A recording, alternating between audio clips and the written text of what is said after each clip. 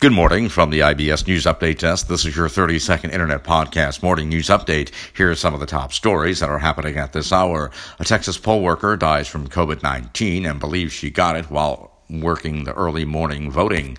Also this morning, it's Brexit crunch time again. The standoff puts the EU and the UK trade deal on knife's edge.